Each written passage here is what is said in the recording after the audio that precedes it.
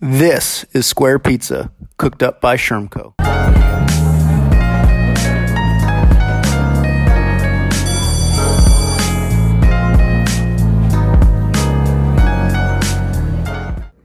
Hey everybody, week 11 COVID reflections. I want to talk about two more things this week.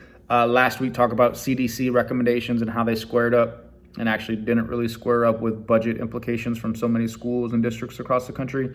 This week, I want to talk about two things related to reentry plans for school districts, CMOs, charter management organizations, and other schools. So, number one, any reentry plan must have families at the table co-creating the reentry plan with the district or with the CMO or the schools. Any plan that's not only like inviting families in, taking survey data, but actually having them at the table co-creating the plan with them will fail.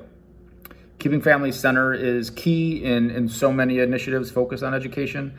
And not only just thinking about families, but having them literally at the table co-creating the plan with them, with the district, because these are all families are the ones experiencing this pain being out of school and also re-entering back into school. And they have just so many lived experiences and value that they can add that it's 100% a requirement that not only to be thinking about families and what they need, but having them at the table so they can literally co-create the plan with you. So that's the number one piece of advice we would offer up.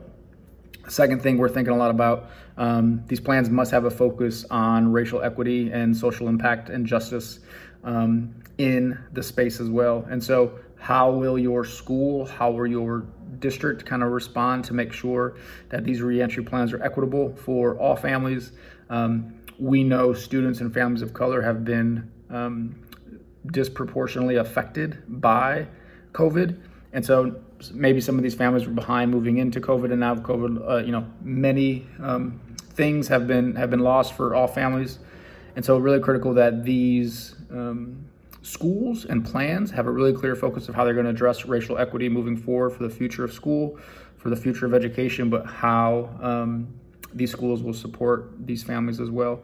And so we'd offer those two things, keeping families centered and having them at the table to co-create. But then these reentry plans must have a strong lens and focus on racial equity and justice at the same time. And that can look many different ways based upon the communities you're serving. It can look like a strong professional development plan, supporting all teachers around what racial equity in schools look like. It could be strong partnerships in the community to make sure families and students are connected to resources. It could look a number of different ways, which we're thinking a lot about and helping a lot of partners with at the moment. But want to offer those two pillars moving into the weekend and moving into week 12 of COVID. So we hope those are helpful. Keep reaching out. The questions are great on the different social media platforms and emails. Continue to do so and let us know what else we can do to help. Thanks. Hey guys, this is Greg. Thanks again for checking out the podcast episode. Feel free to show us some love on social media. So Instagram, Facebook, LinkedIn, Twitter, at Shermco, SCHERMCO, and hashtag Square Pizza Pod.